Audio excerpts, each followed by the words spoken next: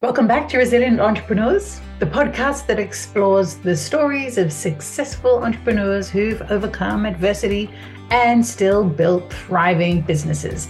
And we're tapping into the wisdom of Skip Bowman today. He's an author, consultant, and keynote speaker who loves to talk about growth mindset and psychological safety. Funny, we love talking about those things too. Skip's book is Safe2Great. He was born here in Australia, but lives in Europe now. And we are spanning 3 time zones recording this today. Thank you, Skip, for being here. It's great to have you. Lovely to be here. Excited about the conversation. Yeah, so are we. Thank you so much for joining us. And we can't wait to get into it. So we're going to just jump at the deep end of entrepreneurship. And tell us, you are quite the consummate entrepreneur. So what is it about it that you really like? And sort of how did you get here?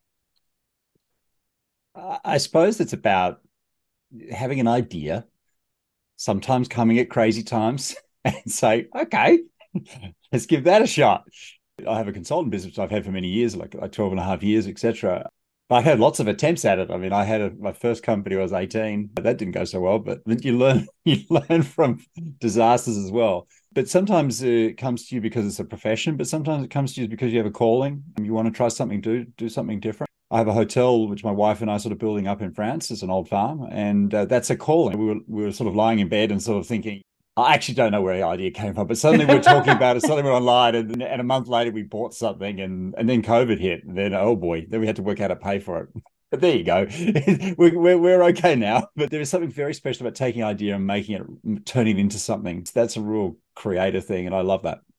Where does that you have to have an amount of desire for risk, not necessarily desire, but less fear of risk than other normal people. I think buying a hotel and trying to have a hotel during COVID is insane. So where does that come from? It was insane. I mean, I didn't know COVID was going to hit. We'd actually signed the deal on the house, and then suddenly the whole world I hadn't seen that. I mean, I've seen some strange things come and go. That one I hadn't seen coming. A global pandemic and I don't know. I've had to do some quite difficult things. So when I think of risk, I don't really think about it like that. I just think of challenge. I think, okay, all right, that bank doesn't want to help us fund that project. Let's find another one. And every now and then we sat there sort of looking at each other, and we'd just got our first baby together at the time. We're thinking, this is pretty interesting. But we managed to find a bank after, I think, 6 or 7. Pretty impressive. I love it. The thrill of the chase. Yeah, I suppose it's just bouncing back from it and saying, and just keep pushing, because often there is a solution there, and often it's the determination, the grit to keep going that something emerges. I mean, I don't believe in magical mystery tours, but I've been able to push through some boundaries which other people would say, why on earth would you do that? I mean, I wouldn't, as I said, I don't think I would invite anyone into that journey, because there are some dark moments where you sit there going like, ooh, will we lose the deposit we've paid, and all sorts of stuff like that. But I suppose it's determination. And luckily, I think like when every entrepreneur, you have to have a partner who's up for it. And if you can't look each other in the eye and say, okay, let's make it work, otherwise you're screwed. Excuse the French. Curious, is your wife entrepreneurial? She is, and she loves the project in the hotel. She's currently working in corporate, but she finds it really boring. So I think she has a real entrepreneurial spirit in her. P.S. This is going public. Is that still okay? All right. No, that's okay. No, the reality is, when you're a couple who one is an entrepreneur, sometimes you have to make choices about your biggest determinant of success is your financial setup at home. If you don't have that right, you're going to be like, it's not going to work. So having a salary that's more guaranteed is helpful. And I think an awful lot of small businesses are built up around that. And that's how that is a good way to make that work, to balance your risk out. Partner bootstrap your business. Yeah, and it just means that there can be a tough month or two, and the bank looks at you differently. Yes. Very differently, I should point out. I've got a sugar mummy, and she's good for me. Can I have one of those too? Yeah, where do I find one? Okay, so let's put it on the table here, Skip. Tell us everything that's going on in your life. Okay, you said before we pressed play that you have three children? 3 children under 3, yeah. Yeah. 3 children under 3. You bought a hotel. Yeah, they're all girls. Yeah. All girls. Oh, bless. Yeah. Aren't you blessed? Yep. Yes, good answer. Yeah. No, of course, of course. So three girls under three, a hotel in Yep. France that you're doing a reno on, a Yeah. consulting And we rent business. out and we run events there. Yeah. Okay, Consulting business, okay. yes. You've just written a book that is to be Yeah. published later this year. What else have September. you got Yep. up your sleeve? Oh, I think I mean, seriously, all of them are full-time jobs, including being a dad. It's That's a lot. nuts around here. Yeah, I don't know quite how it works. I don't spend a lot of time thinking about it. I like all those features. I feel that I'm in a transition, though. I feel like shifting into the writing books process and then looking at building a very different business, which is very interesting. I mean, I've never done that before. The book business is a business in itself and doing these partnerships. So I'm really learning a lot about how to build that business along with how to run a hotel. So, You've also developed tools and assessment tools yep. and assets in relation to the business.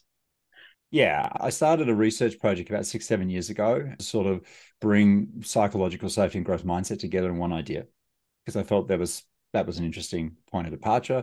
I took the name Good to Great from the famous Jim Collins book. I think it was a bit of a joke to start with, but then I said it to myself, Safe to Great, and went like, oh, I like that. And I said, oh, that's a pretty good idea. And I'm a bit of an expert in psychometrics, as they call it, which is the measurement, surveying of organizations, culture, leadership, etc. So I just set about building that, and I did that alongside of my business over the last 7 or 8 years. Slowly building up this global database, which enables us to produce these reliable maps of, leadership in terms of how much growth mindset is present in a leader and a team and in an organization, and that's a foundation for what we're doing. And that's been an enormous amount of effort. I mean, building that IP is a lot in that. It's been a really, as usual, busy 6 or 7 years. I've lost track, actually. And you mentioned having a distributor for those tools as well. What's Yeah, behind yeah. that? I think it's, again, sort of shifting out of the consulting model, which is an hour.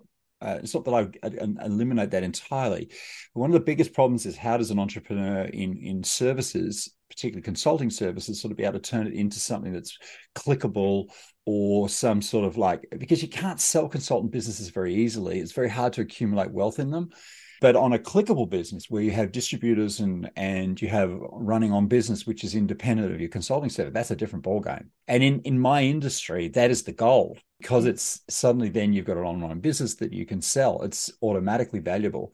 And so I've been trying to get here for a really long time. I've had this vision, probably for longer than about 10 years or even longer, to be honest. It's just taken an awfully long time to get in the position where I could realize it. So this is like the fruition of, I don't know, countless hours of work to get where we are today. We're not finished. We're finished enough that we can and have been able to provide accreditations and, train others to use our tools. So that's very satisfying. I feel like that was a big idea. And the book really is an important apex in that business model and the keynote business as well. But I'm like lots of other consultants sort of seeking that way of converting your knowledge and experience into something that can generate more business for others, that you can take what you do and put it into another business and they can be successful as well. And that's cool, but it's a very new step for me. And so there's a lot of things I'm learning, and I'm lucky I have an old mate who's an expert in negotiations and franchise arrangements and stuff like that, who, like this morning, we spent an hour bashing through a contract and there's some details. But I'm excited by it. In principle, it's the relationship, the ability to help others grow a business, which I'm excited about. It's fully entrepreneurial. It's full on. There's no doubt about that. And I do feel at times that I am like out there floating with very little safety net. But I suppose that's inevitable when we do what we do. It absolutely is. So what was that insight that you had that led to Safe2Great mindset? Like what was that you saw leaders were missing and needed to become great? I think that probably goes back to a client project I was on back in 2006, which is so long ago, it doesn't really matter. I was working for BHP Billiton, which is a big iron ore company. And they were working with a tool set that and an approach that I hadn't seen before, which was this ability to use one sort of model to link the development of culture and leadership. So you'd be able to link those two things together. Not only that, it was a model that talked about strengths and what great looks like, as in what's effective leadership, what creates psychological safety, what makes organizations grow, but also talked about dysfunctional leadership. In other words, mapped out what things are unhealthy, dysfunctional, potentially toxic in cultures and in leaders.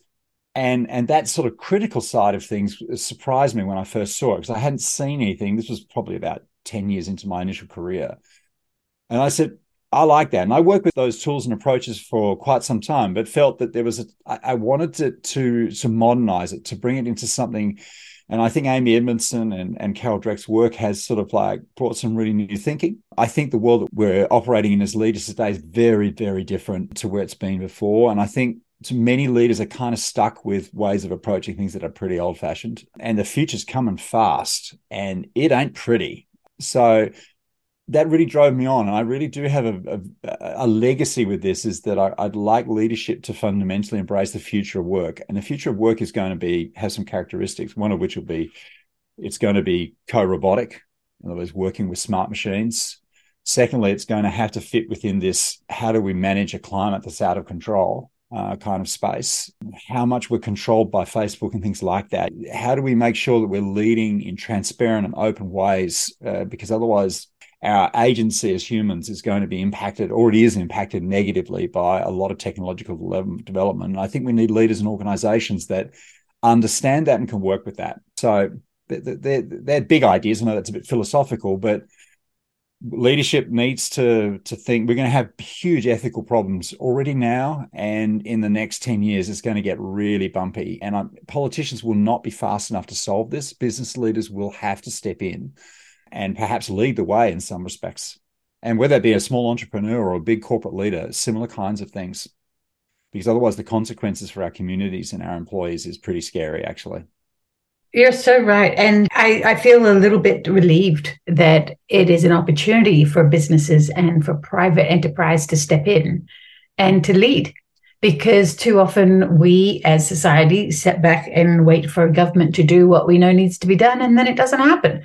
And we need to take personal responsibility and start walking the talk. And if we see a solution, then let's work on enacting the solution.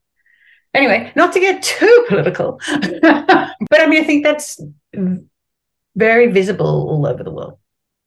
Yeah. We need community. We've got to strengthen our communities. We cannot continue down a path that just separates everyone into their individual little home and makes them scared. We've got to get people out there engaging in their communities and building safer, growing, healthier communities. Anything that resists that is a problem, and we need to fix it. And there are lots of new business models emerging which are based on community and building healthy ones. And I can't choose everything, but I'd love to promote them and to say that we need to include those choices in the way we lead our businesses. The pandemic kind of swung the pendulum. So it's really isolated people so much that now the pendulum has such momentum, it's going to swing right back to go strong on the community and the connectedness? I hope so. The problem, though, is that there's a huge benefit to keeping people fairly isolated, without getting again too political on it. But it's just how it is. We have the ability now to sort of like micromanage everyone down to super detail, and that's not good for you. I can reassure you, our stress and mental health problems in America or around the world will not be solved by self-care and individuals looking after themselves. That's not going to solve any of that. And it never has. There's no evidence to suggest self-care or mindfulness can solve a serious stress or burnout problem. It can only really be solved by re-engineering the work itself. And that means peers and bosses need to reimagine how the work is done every day to deal with that. Otherwise, the opioid crisis will simply get worse. It's not going to get better. We can't. So there's a need for healthier ways of working, definitely. And of course, the productivity coming out of AI should enable us to have healthier workplaces, because it's going to enable huge lifts in the biggest leap in human productivity possible will come from smart machines. That's a massive opportunity, as long as capital doesn't take all the money for itself, that it shares some of it with the employees and makes sure that it's a humane workplace. Not just the work itself, but the changes that each employee will have to go through to work within these, smart machine co-robotic spaces. That's a big thing, because 40% of all jobs are going to get wiped out in 5 years. So there's a bit of change necessary. There's a lot of relearning needed. Massively. We've been talking about this. We've been talking a lot about AI lately and the impacts. And I've been thinking a lot about this. It will come down to the leaders, the mindset of the leaders, because a leader could say, nice, I can wipe out 40% of my staff, which is more profit for me. Or the leader can say, nice, now my staff is going to be that much more productive. I can get more and build more with them. So there's a very different mindset. And how, in your opinion, do you think leaders, or what do you think leaders should do to embrace a better, wholesome workplace for all that benefits the leader, but also benefits their employees and sort of culture in general? I think we're seeing companies making those choices. There are emerging structures and ways that companies that are making those choices can brand themselves, so that, because you need some sort of virtuous loop here in some way. You have to get it so that the good choices you're making about how you lead your people are things that customers value, etc. And you become a part of a self-reinforcing movement. I think we're seeing that. Without that self-reinforcement, in other words, a sort of like a movement of some sort towards organizations that have that, it won't work. But I think there are consumers out there, quite a lot of them, that want to make good choices, that want to be trading with organizations that are making good choices about employees and perhaps the environment or whatever that happens to be, about the communities that they work in. And they need to be encouraged. Now, whether government needs to get behind, I don't know, but I think there's enough buyers and consumers out there that want to make educated choices about who they trade with. And now, we may not be able to have a premium that's massive to start with, but I think that we're seeing those signs that there is an opportunity here to grow. Even big corporates see that. If you take the chairman of Siemens, for example, he's right into this. He says that we're doing this great reset, as they call it, the World Trade Organization, sorry, the World Trade, that lot they meet in Davos in Switzerland, the rich club. But this great reset is about rethinking work. And for them, it's an opportunity, but it's an opportunity because there is an aware buyer, consumer out there who wants to make better choices about the products and services that they can show. I think that's where we have to go, but accelerate it by like a call like this, where we're talking about those ideas and promoting those people, building the communities and the support mechanisms that make it more a realistic or an obvious choice. Is it true that your next book is going to be about how companies can transition from being great to green? Yeah, I think that's an exciting project we started a few months ago. I did forget to mention it as one of the other things I'm doing. I'm trying to work with a company. It's two phases to this, one of which I think there's a lot of companies that are starting green. In other words, they're stepping into some sort of sustainability pathway because there's a lot of new business opportunities emerging there. But there are also legacy companies of various sizes that are needing to make new choices about how they operate and to perhaps link into these communities that value customers and that want to buy products and services that are made that way.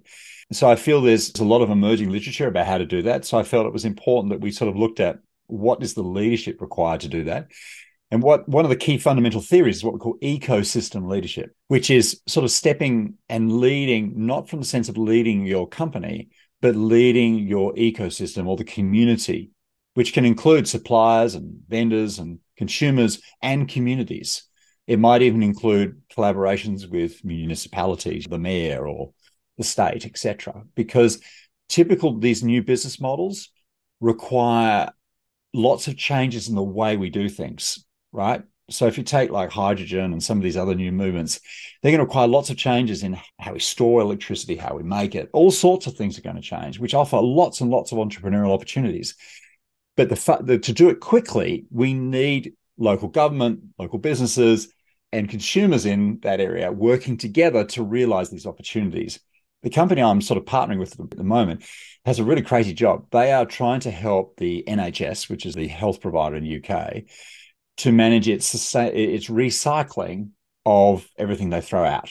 So they've done a recent audit where they go into all those lovely bags that you throw out at a hospital and sorting through to see how much sorting is being made, because it has enormous influence, because if you don't sort the recycling correctly, you can ruin a batch. So they're there with their gloves on and their hats on and everything, and they're going through some fantastic bags of refuse to sort of do an audit.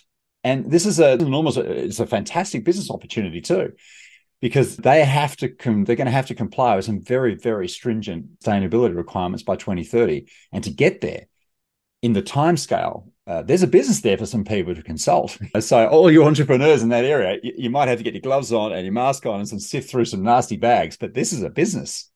And these are good jobs and these are good business opportunities. So I'm trying to work with that company to see how we sort of create leaders that can not only motivate their employees, but motivate local governments, motivate local consumers, understand the behavior of getting people to recycle properly in hospitals. How do we do that? And that's cool. That sounds fun. We've got a timeline. We've got to do it fast. We've got to do this faster than we've ever done before. So Skip, we're talking about like the speed of AI and how fast we all need to pivot towards this sort of new workspace that we're in, and recognizing it's much easier for an entrepreneur starting out with a very small ship full of people versus a business with 500 cruise ship that has to turn. We know that we can turn a sailboat faster than we can turn a cruise ship. So how does the speed of it impact sort of how we work, and how can we pivot into this new probiotic workplace? I absolutely love that term. I'm totally stealing it and we'll be using it in the future. It's exactly what it is. And it's moving so fast. And I'm sure it is slowing down some and speeding up others. In general, can we move in this new environment quick enough? This is the real question. It's the speed that's the problem. And even the size of the change, it's way beyond what humans are meant for. We like generational change. We like 20, 30 years to get around to something new. And that's why psychological safety has come up as a huge issue, to be honest. I think, why Amy Edmondson, who researched the idea for quite some time, why it's really resonating so much everywhere. People go like, I'm actually a bit worried about this. I think the latest inflation crisis hasn't helped it either. So a lot of people have been struggling to pay bills. This is not optimal. I mean, you can't have a growth mindset and learn optimally when you're really scared about some foundational things at work or perhaps in your finances and something like that. So this is where, if we don't reinforce community, reinforce relationships, reinforce our families, our people aren't going to be learning anything. They're going to step back into very protective, defensive modes of operating. And some of the social unrest we see around the world has got a lot to do with that, is that I don't know whether I can step into this yet. So what am I going to do? I'm going to step out of this. That's not going to get us anywhere, because we cannot get off this. We're not going to change technology. It's going to come. There's no way you can avoid it.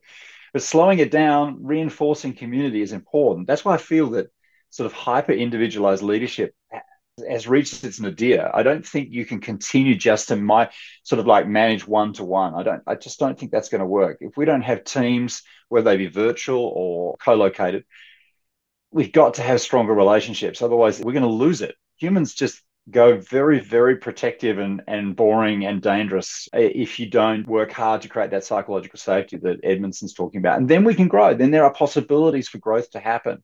But don't just sort of scare people and then tell them to learn. What's your advice to leaders, whether they be government or private, to get their teams into that safe space? Well, most of the leaders don't know what's going on either. Let's face it, this is happening really fast. Most of them are just going to continue doing what they usually do. So whenever they see a challenge, they're just going to perhaps sack people or, I don't know what, hire a consultant to solve the problem. A lot of leaders need to get a lot clever about what's going on. I think there's a lot of leaders who simply don't understand what's going on with AI. They don't understand what's going on with our communities, don't really understand what's going on with their workplace relationships and the mental health issues. They need to learn a lot more here about what's going on and stop blaming individuals for it, and start saying, if we make better choices at work as leaders, we can create better mental health, less burnout, less stress, and psychological safety, which can lead to learning. It can all be done, and there are methods for it. But if you're frazzling out, frustrated, worried about, don't really know what's going on, and just doing knee-jerk reactions yourself as a leader, it's going to get messy. That's what I call hippos, aggressive, controlling leaders, etc. And so they can learn more about this in your book once it's published? Oh, yeah, I cover it. I can't talk in great length around that issue because I've got some other things I need to sort of share with them, which are about behaviors and principles about great leadership. But I think I've only really embarked on this journey myself because I sort of thought, particularly during COVID, hang on, there's something going on here, which we need to think about. And then I realized that, there is a lot more going on here than I had thought myself. So I think there's a real need to start learning and talking about some of these issues, but not just apply the usual thing. And what we saw here with the layoffs in the IT industry was the usual thing, which is we're struggling a little bit and then it's just sacked 10, 20,000 people. Right. Good excuse to get some extra margin. When I look at, say, some companies I do work with, like Lloyd's Bank, they've gone in and said, no, we have to retrain or even do substantial retraining of people into digital areas, simply because they're not going to get any employees anyway, because the demographics are against it. Most countries are restrictive on immigration. They're not going to get new employees. They have to retrain. And that's going to take a while. Humans just simply don't learn new industries or new competencies that quickly. It's going to take half a year, maybe 2 years to retrain people. And I think you do see companies that have taken that on themselves to spend the money to retrain their staff and to provide them with good pathways into a smart machine era. Lloyd's is one of them. And there are others, right? BlackRock's another one. And we need to be championing those efforts because no matter what are the right efforts. Now, I'm hoping other entrepreneurs, the problem is that when we're small businesses like us, how can we afford that? That's where it gets harder. And that's where I think there is a need for local governments or ways of sharing that need to retrain people somehow. I think there are some countries that are a little better at that than others, but there's definitely a need to share that burden because otherwise entrepreneurs just simply won't be able to do that.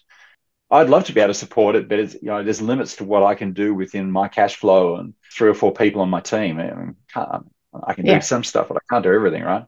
Yeah, you've initiated the conversation. You've gotten people thinking about it. You're putting the fire under them. So that's your part. I'm sitting here listening, say I'm an audience of this podcast and thinking, well, it's all changing so quickly. How do you retrain in that environment? Don't you have to wait to see where it's going? But of course, that's ridiculous because it's just going to continue changing quickly.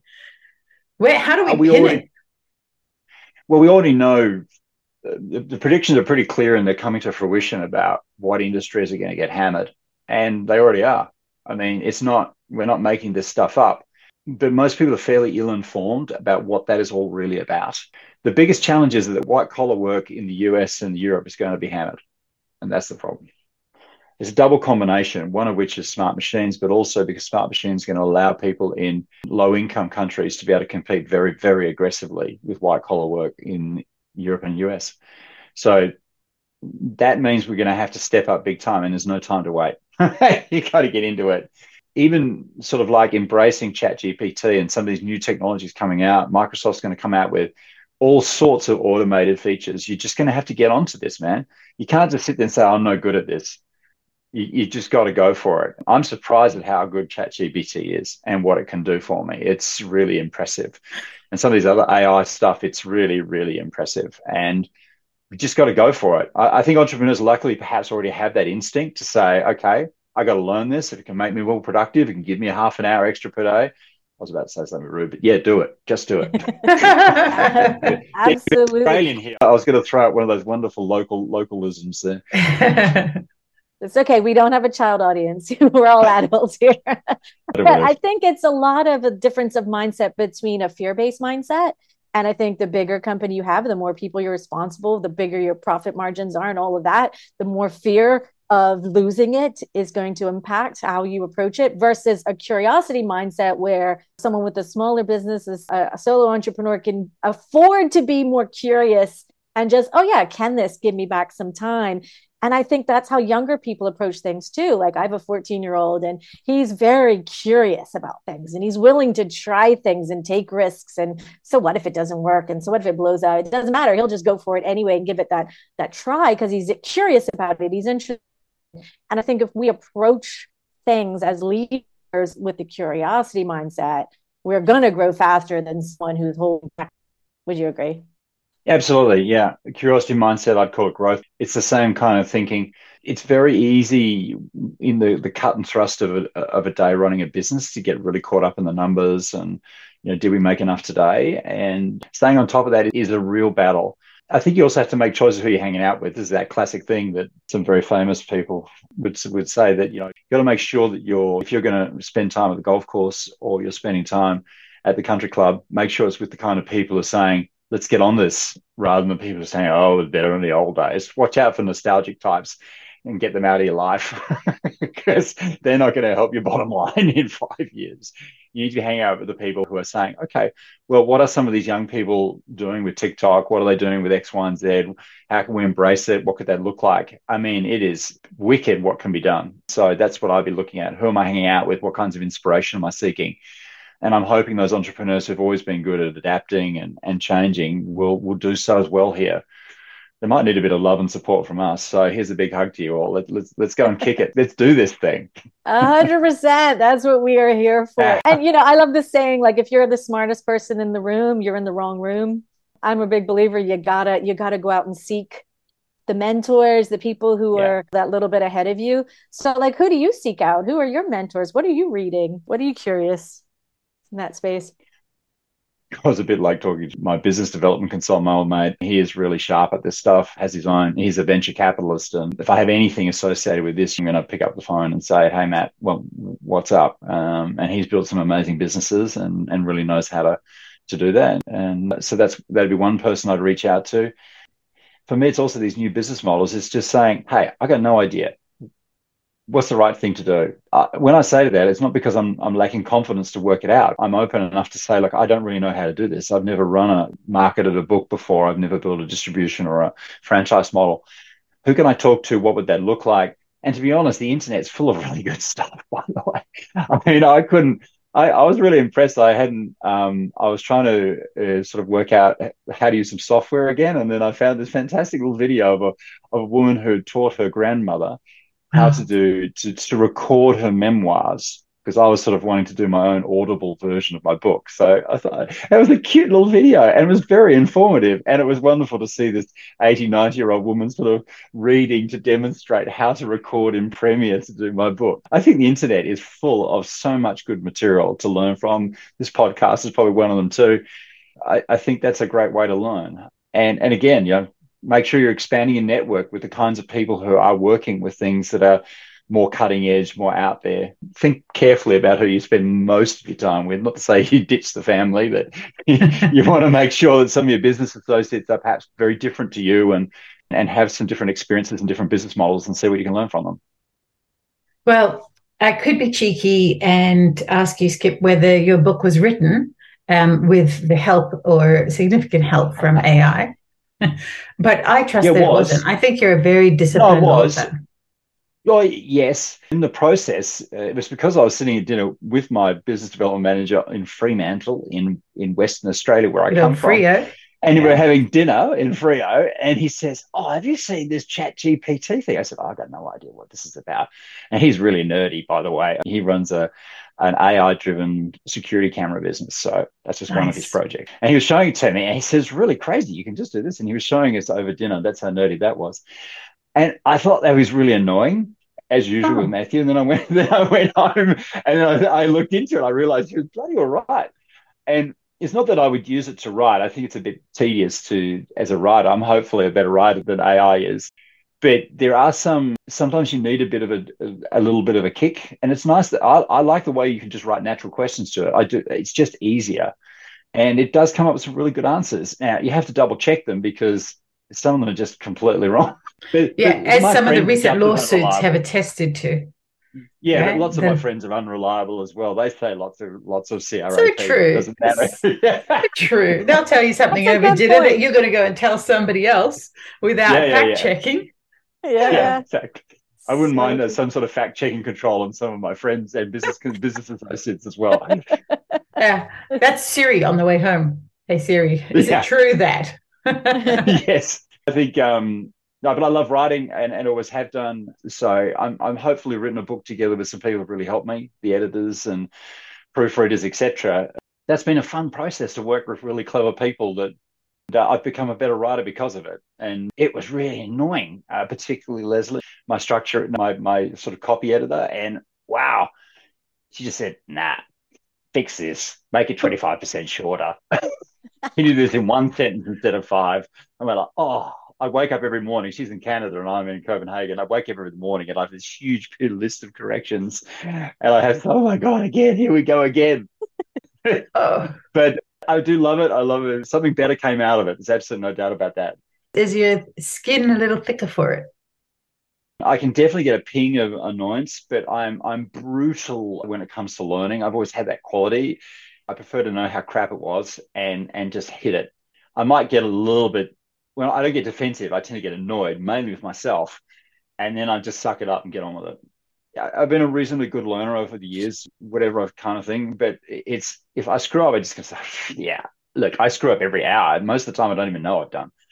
So when somebody actually tells, well, this is it. This is what people get wrong about it. They think it's about, we all need to make more mistakes. No, dude, you're making mistakes the whole bloody time. You just got to admit them or talk about them and try to improve. There are mistakes everywhere. Some of them, opportunities are mistakes too. Missed opportunities are mistakes as well. That we didn't get that business or we didn't talk to that person on the bus that may have changed a freaking life.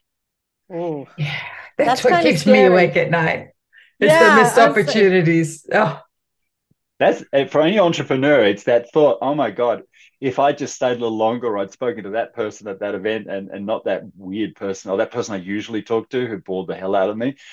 Yeah. Missed opportunities. I hate that. That drives me nuts because we're on the business of luck. We just have to be there, the right place, the right time. But we just got to be at a lot of places at the right, just be a lot of places and hopefully luck will be with us.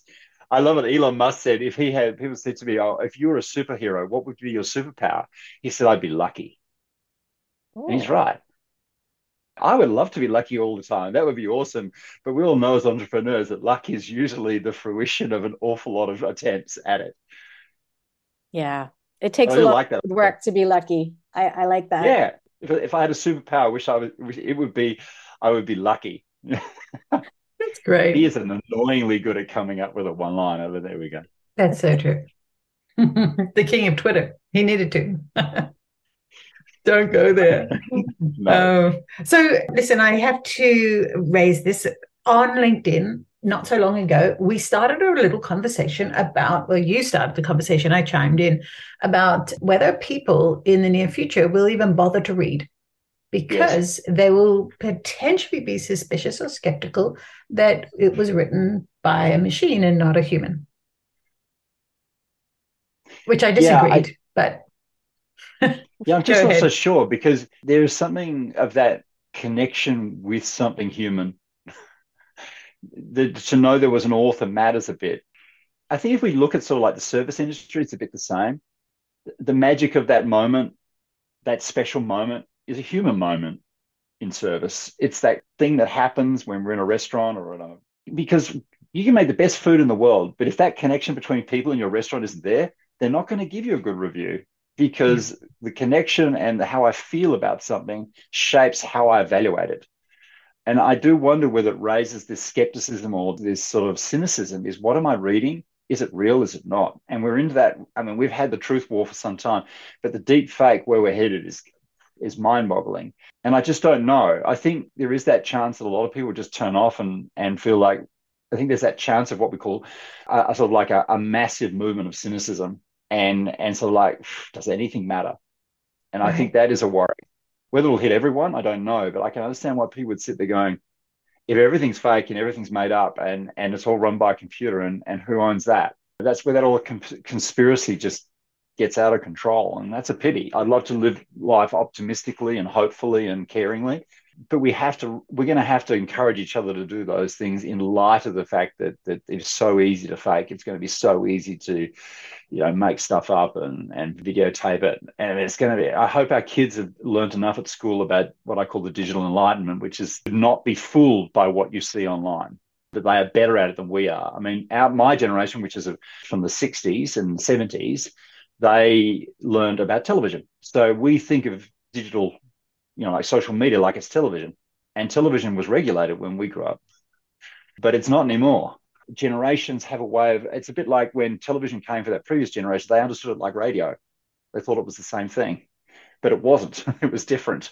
And so it takes whiles for people to really adapt to this. So I'm hoping these new generations are much better at knowing the difference between what's real and what's not. And I'm hoping school systems are really investing heavily in what I call the critical thinking skills, cyber critical. To be cyber critical about what you're seeing, what you're consuming. Do you really need that dress? Do you really need that car? Flashing up constantly on Facebook, but that's just an algorithm. It's got nothing to do with life. But we're going to have to resist that subliminal reinforcement a lot to manage that. They read books and lots of particularly fiction books and everything like that. And I suppose whether it's made up by a computer or not, as long as somebody has a name on there, I don't know. Maybe I think robots would make great leaders because they're going to be more reliable than a lot of leaders are. So, and more clued in on what the right solution and leadership style will be. Indeed, this question is that one of the worst type of leadership is unpredictable. Yeah. A leader that's unpredictable is the one that generates one of the most highest levels of lack of safety. So one of the things of robots is that they are more or less reliable. At least I have in theory. Maybe I just don't know enough about robots, which is probably true. Yeah.